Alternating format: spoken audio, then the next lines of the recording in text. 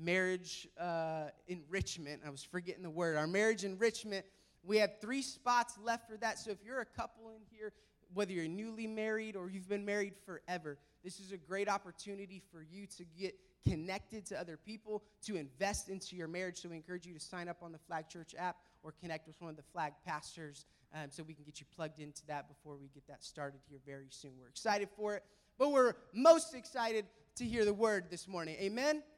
Amen. As Pastor Shelby comes to deliver the word, would you guys give it up for him? It's going to be an awesome, awesome Sunday.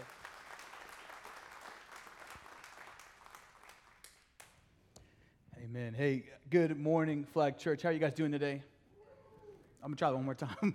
Good morning, Flag Church. How are we doing today? Listen, I'm excited. Sunday mornings, I'm going to start my timer here. Sunday mornings, I do a pretty good job of putting my phone on Do Not Disturb. But this morning, I forgot, and I was disturbed because a buddy of mine texted me and said, "Today we are all Ravens fans." If you guys know, I'm a big Chiefs fan, so that didn't sit very well with me. But listen, I'm excited. All jokes aside, I'm excited this morning to get into the Word. Because first things first, we're here about Jesus. Amen. We're here about Jesus. And so I want to welcome Fort Scott. And Fort Scott there's been some cool things happening out in Fort Scott. So I'm excited. Hey, real quick, man, the worship team, didn't they just crush it this morning? They sounded great. I love our team. They're great people, great hearts to worship God. And so I'm excited. So we're in this series called Discipline to Freedom, where we have explored different spiritual disciplines and how they lead to freedom in our lives. And this last week, Pastor Anthony talked about fasting and prayer. That when you fast, you are denying what you normally do in your physical body so that you can open your spirit and hear more clearly from God. Man, that's a great word. That was a great word Pastor Anthony brought last week. How many of you guys did the devotion with us last week? Yeah, quite a few of you. I would encourage you guys to do those. Man, it was an incredible journey. It's cool to see the church coming together and commenting on this. And hopefully you were able to utilize the notes that we had for you outside after service. I would encourage you to make fasting a spiritual discipline. I'm not saying go and fast every day, but I would encourage you to add it to your spiritual disciplines. And I would encourage you also to make prayer a daily habit. A daily habit. Not just every once in a while I'm going to pray, but every day we should come before the Lord, thanking Him for who He is, for what He's done for us. And I just want to remind you that if you've missed a message, that you can go back and listen to it on our church app or on our church website. Otherwise, we have another reading plan. I'm going to talk about worship today, so I think I'm qualified maybe. No, I'm just kidding. But I'm talking about worship today, so I'm super excited for this reading plan. If you would join us, if you have your phone, you can QR code. It's also on the app. But if you want to join us in this reading plan about worship, we're going to talk about worship for a couple of days. And so I'm going to pray real quick, and then we're going to dive deep. Lord, thank you for your goodness. I thank you for your mercy. Thank you just for another day, Lord, that we get to worship you, that we get to come in your house freely. Lord, that I'm just excited for your word this morning. Lord, that you are so good, you're so holy, you're so worthy of our praise. Lord, let me get out of the way and let your Holy Spirit move this morning. Let your Spirit speak this morning. God, thank you for this church. Thank you for Fort Scott. Lord, I thank you for our staff. Thank you for the people in this congregation that just love you, are here to serve you. And we pray these things in your name. Amen. What is our deepest need in this life? It's a question. When I kept talking about worship, I kept asking myself, I felt like God was prompting me to answer the question, what is our deepest need in this life? And I believe it's to know God and respond worthily to His love. It's to know God and respond worthily to His love. And this response of the human heart to God is worship. When we respond out of God's love for us as we draw close to Him, it's worship. Powell says it like this: at the heart of worship lies the fundamental human need, the need for God. And our deepest need in life is God, and out of that deepest need, that deepest desire, comes worship. I think so often we get worship confused, though. Because I think so often when we say the word worship, everybody thinks this. Everybody thinks, well, it's the worship team. We're singing. That's worship. Guys, that's just the facet of worship. That's just a part. That's just a glimpse of all that worship is. And so we're going to dive into that today. But I think first things first, we need to come up with some kind of working definition. Dutch humanist, I don't know how to say his name, but his last name is Aramus, once said, every definition is dangerous. And I think this may explain that when we try to define a word simply and precisely, we often end up missing significant aspects of the words we're defining. Attempts at explaining worship as love or intimacy or relationship, they all say something true, but end up leaving out more than they contribute to our understanding of worship. But I think in spite of all of that, we should try this morning to define worship. So if you're taking notes, I have a super long definition, so you're going to have to keep up. No, I'm going to shorten it after that. But so just take the shortened definition. But the long definition is this, and it's by William Temple. He says, worship is the submission of all of our nature to God.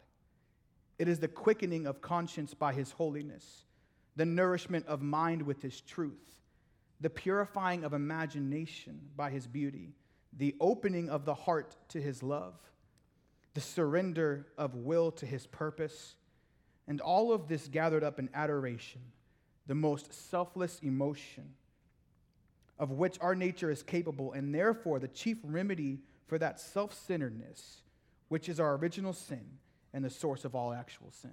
That is a very long definition. Like, there's no way I can remember that. So, and maybe that definition doesn't even do it justice. To shorten it, though, I stole this from Dallas Willard. He says, worship is breaking into the Shekinah of God.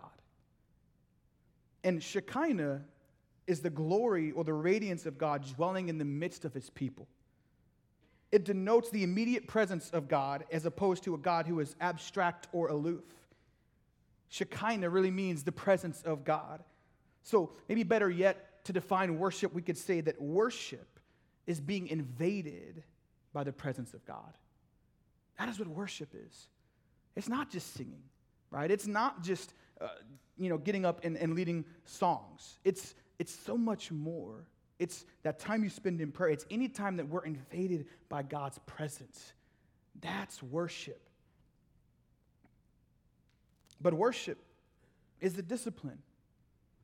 If you want to wake up or lay down to sleep and our focus be on God, we must discipline the mind and the heart to long for God 24/7. It doesn't just happen, right? I don't just wake up one day and say, God, all day I'm going to talk to you. That's not how it works. It's a discipline. It's something we work at. It says that we have to draw near to God, and then God draws near to us, right? So that we have to have an action. We have to do something. When we learn this discipline, it provides freedom from self-love. Self-love is the opposite of worship. If we worship ourselves, then we're missing out on a lot. So if you're taking notes this morning, I got like 6 or 7 points. Number one is the object of our worship. Jesus answered for all time the question of whom we are to worship. And that person, like I said, is not self. We're never called to put ourselves on the same level as God. In fact, we as a people need to learn to separate ourselves from unnecessary and restless thoughts which grow out of self-love. Self-love can never be the object of our worship. It can never be the object of our worship. The two greatest commandments, God said to love God, right? And then to love your neighbor. He didn't put part 3. He didn't say part 3, love self. That's the opposite of what God was trying to get at, what he was trying to help us understand about worship. If you have your Bibles, Matthew 4:10, if you want to turn there real quick, it's going to be on the screen as well. But Matthew 4:10 says this. Jesus tells us that you shall worship the Lord your God, and only him shall you serve. You shall worship the Lord your God, and only him shall you serve. You see, the one true God is the God of Abraham and Isaac and Jacob, and that God makes it clear that he hates idolatry. He hates it. Exodus 23 says there should be no other gods before him. And idolatry isn't just bowing before physical objects of adoration. A.W. Tozer says it like this: the essence of idolatry is the entertainment of thoughts about God that are unworthy to him. Thoughts about God that are unworthy to him. You see, to think rightly about God is to have everything right. But to think wrongly about God is to have everything wrong. We desperately as a people need to see who God is, to read about his self-disclosure to his ancient people, Israel, to meditate on his attributes, to gaze upon the revelation of his nature in Jesus Christ. We worship God for who he is, and we thank him for what he has done in our lives. The object of our worship, we got to keep God the main thing. That worship is only due to him and him alone. Maybe you've seen a shift in some of the worship songs we've been picking, and I think God has been dealing in my life with the same idea that worship is to him. Right, when we come in here, it's not to anybody else. It's not for anybody else. When we step on the platform, we don't step on here to entertain. That's not our job. If you want that, go to a concert. Right? That's not our job. Our job is to lead people into the presence of God. That's what we're here for. That's what I want for us on a Sunday morning, is that we would be a people so on fire for the Lord that, oh man, we hate to leave. Who cares about the Chiefs game? Right? We hate to leave because we're in the presence. We're sitting in the throne room. We're sitting at the feet of Jesus. That's where we want to be. And our God is actively seeking worshipers. He's actively seeking worshipers. In John 4:23, Jesus declared, "But the hour is coming and is now here when the true worshipers will worship the Father in spirit and truth." Look at this. It says, "For the Father is seeking such people to worship him." It is God who seeks. It's him who draws, who persuades. Worship is human response to divine initiative. In Genesis, God walked in the garden, seeking out Adam and Eve. In the crucifixion, Jesus drew men and women to himself. Scripture has example after example of God's efforts to initiate, restore, and maintain fellowship with his children. And worship is our responding to the overtures of love from the heart of the Father. Worship must have priority in our lives. It must have priority in our lives. Mark 12:30 reminds us to love the Lord our God with all of our heart, our soul, our mind, and strength. And therefore, the divine priority is worship first and serve second. Worship first and serve second. You see, serving flows out of worship. Serving as a substitution for worship is idolatry. If we just come in here and we say, well, this pastor asked me to serve, and so I'm serving because I'm being obedient, or I can't say no, or whatever. Listen, serving doesn't come out of that. Serving comes out of worship. It's, God, I've been transformed by you. I want to draw near to you. So out of that comes this overflow of the heart. And everything that I want to do then is worship God. Everything that I want in my life is to be near to God. It's to sit in his presence 24/7. Activity can become the enemy of adoration. We get so busy in life that we forget about God. I'm going to be honest. It's true. Right? Just check your phone time. 6 hours on Facebook for the day. Don't tell me God was in Facebook. Because on the Facebook that I read, he ain't. There's people arguing. There's people posting about random things. Listen, that's not devotion time.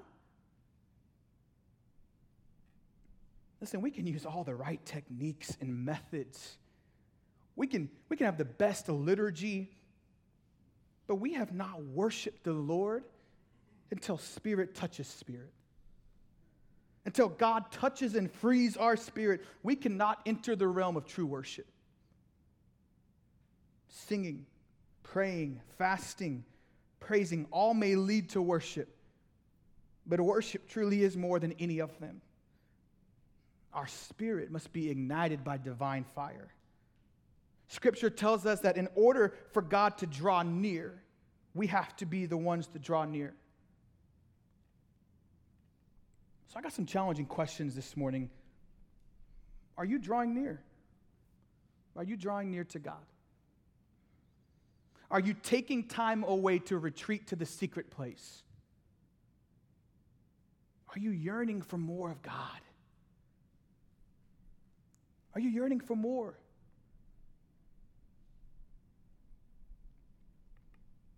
In the Bible, people would gather for worship with this holy expectancy.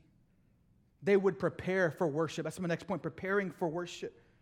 They believed that when they gathered, they would hear the call Yahweh, which is the voice of God. They believed every time they gathered, they would hear from God. Man, that brings up another question. When we gather in here, do you expect to hear from God? Or is your expectation that God's going to do something? Or is your expectation, well, I'm just here because I got to check the box this week? That's not worship. When Moses entered the tabernacle, he knew he was entering the presence of God. And the same can be said about the early church. It was not surprising that to them that the building in which they met shook with the power of God. Man, it shook with the power of God. It happened before in Acts 2:2 and in Acts 4:31. So the question we must answer is, how do we as a people cultivate this holy expectancy? And the answer is it begins with us. It begins in us. That while we live out the demands of our days, we enter into the Shekinah of the heart. We become filled with inward worship and adoration to our God. That when we work, when we play, when we eat, when we sleep, we're listening to the great teacher. That we're not disconnected. Like when we go to work every day, we should still be connected to the great teacher. We should still be hearing his voice, sitting at his feet. Brother Lawrence, who we recently did a devotion on his book a couple weeks ago, he wrote this book called The Practice of the Presence of God. If you haven't read it, I would highly encourage you. But Brother Lawrence knew this reality. Because he experienced God in the kitchen, he knew he would experience God in the church. So when you experience God at your workplace, you know that you can experience God in the church. Because when you're devoted to listening to God, when you're devoted to spending time in his word and in prayer, when you get here on Sunday, this joy just comes up and overflows. And when you get here, you're excited to come in here and worship the King of Kings. He wrote, I cannot imagine how religious people can live satisfied without the practice of the presence of God. Man, that doesn't strike some chords today. I know when I read that book, I was like, oh my goodness. That's so true. How can I, as someone who claims to walk with the Lord, yet not practice this presence, this 24/7, God, I only want you. Because I'm just as guilty. I get so distracted, caught up in all of these different things. And a whole day goes by and I wonder where God was at. That's my own fault. God was there the whole time. I just wasn't ready to listen. I wasn't ready to spend time. I was too busy.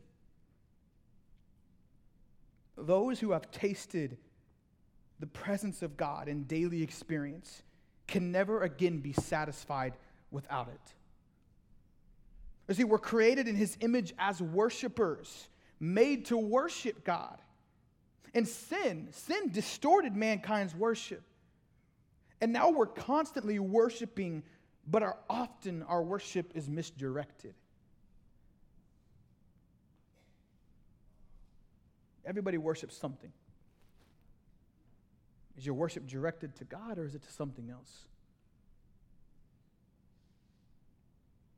Are you practicing the presence of God daily throughout all activities or just on Sundays? There's a song by SEU Worship that I listen to quite often. It's called Monday Morning Faith. And the whole idea is that hell's not scared of a Sunday faith if it only leads to empty praise. Basically, if Sunday morning is the only God time you get throughout the week, you're missing out. That this can't be it. God wants so much more for you. He longs to be in relationship with you. So here's a practical idea. Live throughout the week as an heir to the kingdom. Live throughout the week as an heir to the kingdom, listening to his voice, obeying his word. This is how we prepare for worshiping together. It starts with practicing the presence of God in your own life. So my challenge, would you commit this week to practicing the presence? I'm not saying all of us are going to leave this place and spend 6 hours of prayer a day. Maybe some of us will. But what I'm saying is, would you stay in constant connection with the Father? Would you let his presence invade your very being?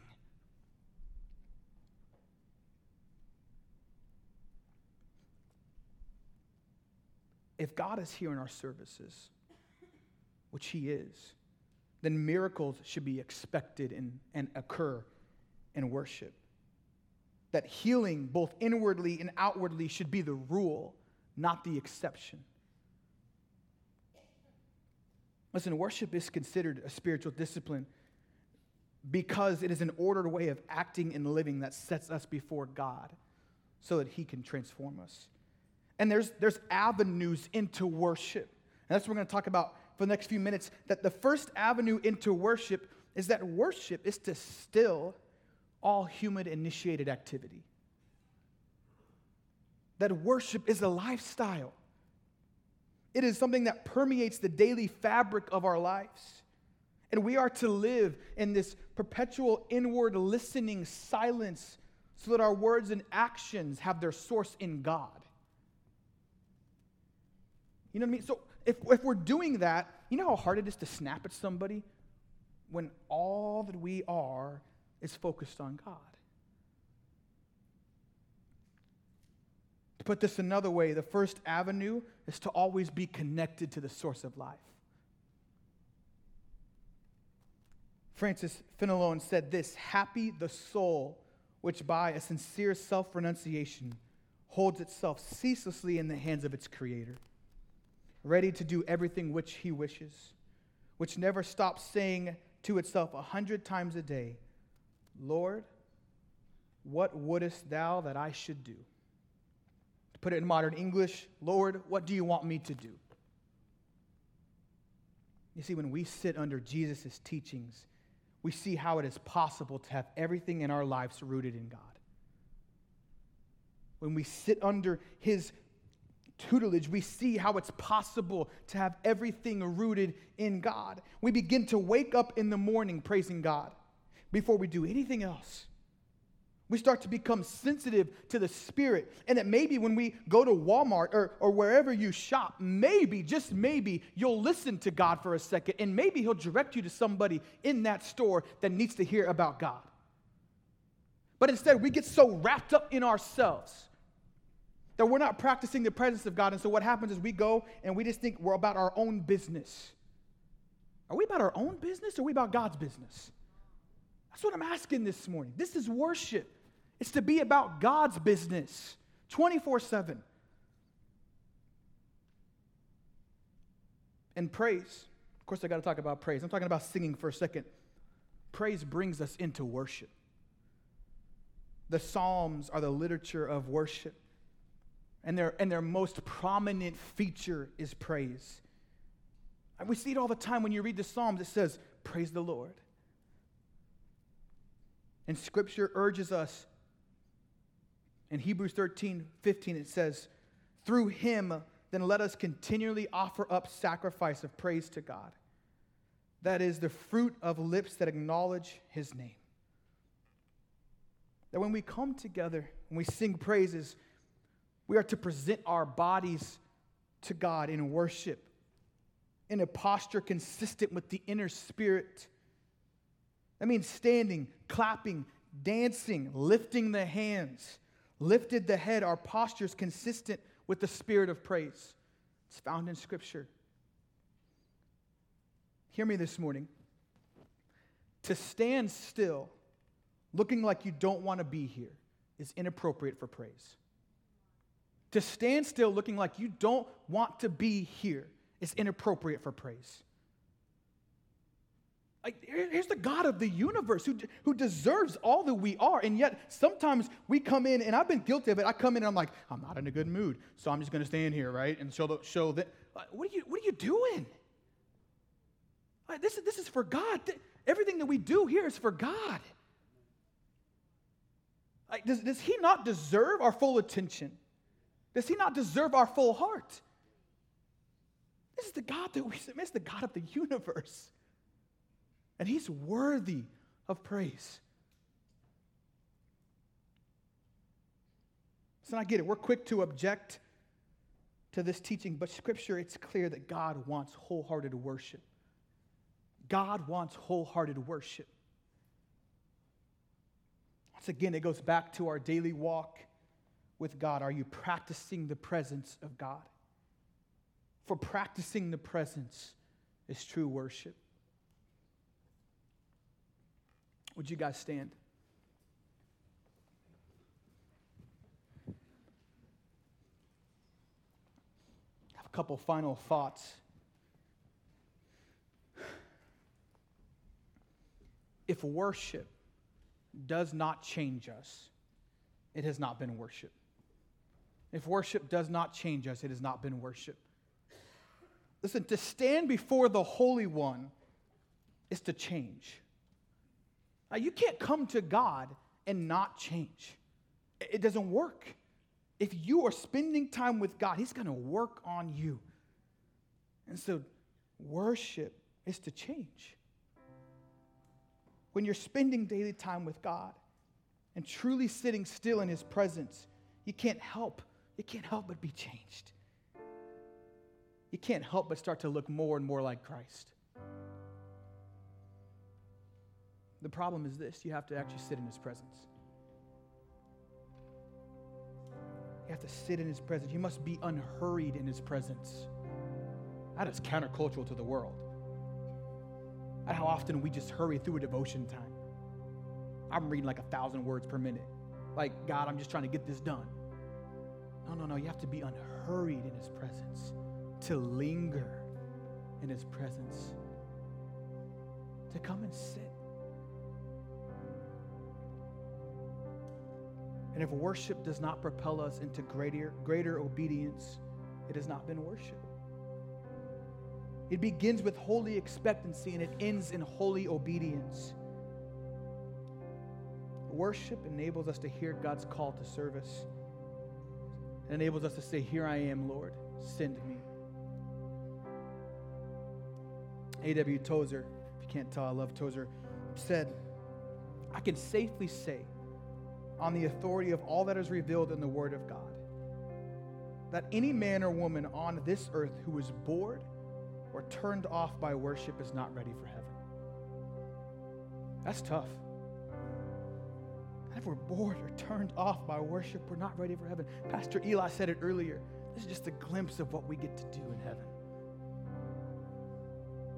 To join in the chorus, to sing, "Holy, holy, holy is the Lord God Almighty, who was and is to come." Listen, so today, we have another opportunity to enter into corporate worship through singing. You get to make the decision yourself. I can't force you to do anything. What kind of a worshiper will you be?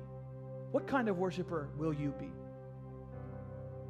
Will you be the person who goes through life and never worships with their whole heart? Or will you be the one who gives all that you are to God? This morning you get an opportunity to say, "God, here I am. I'm yours. Everything I have is yours. Lay it all at the foot of the cross. I'm not saying the Christian walk is easy. That was never promised in Scripture. But what's promised is that God joins us. His Spirit joins us as we walk this life. And we give praise to the King of Kings. So I'm going to pray, and then the worship team is going to lead us. God, thank you. Lord, thank you for a presence that invades us. That's so tangible, God, that we can see where you've moved. We can feel where you've moved. Lord, thank you for life change. Thank you for salvation. You're such a good God, worthy of all that we are, worthy of all of our praise. So this morning, Lord, you see your people in this room. You know where they're at. God, would you just draw a little bit closer? Draw a little bit closer to your people this morning. Wrap them in your embrace.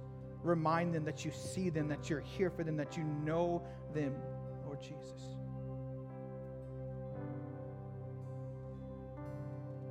Lord, and if there's anyone in here that does not know you,